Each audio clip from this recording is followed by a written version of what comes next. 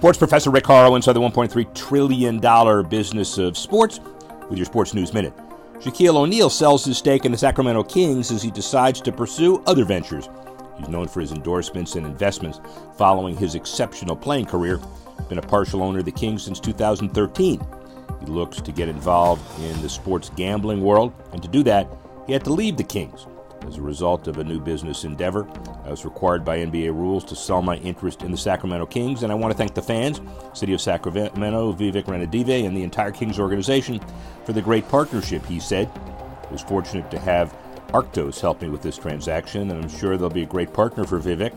The Kings will be a great franchise in the NBA going forward, he said, and according to the Sports Business Journal, O'Neal will be featured in WinBet's advertising campaigns and as the new face of Shackpot, free-to-play prediction game sponsored by the Sportsbook. It was inevitable.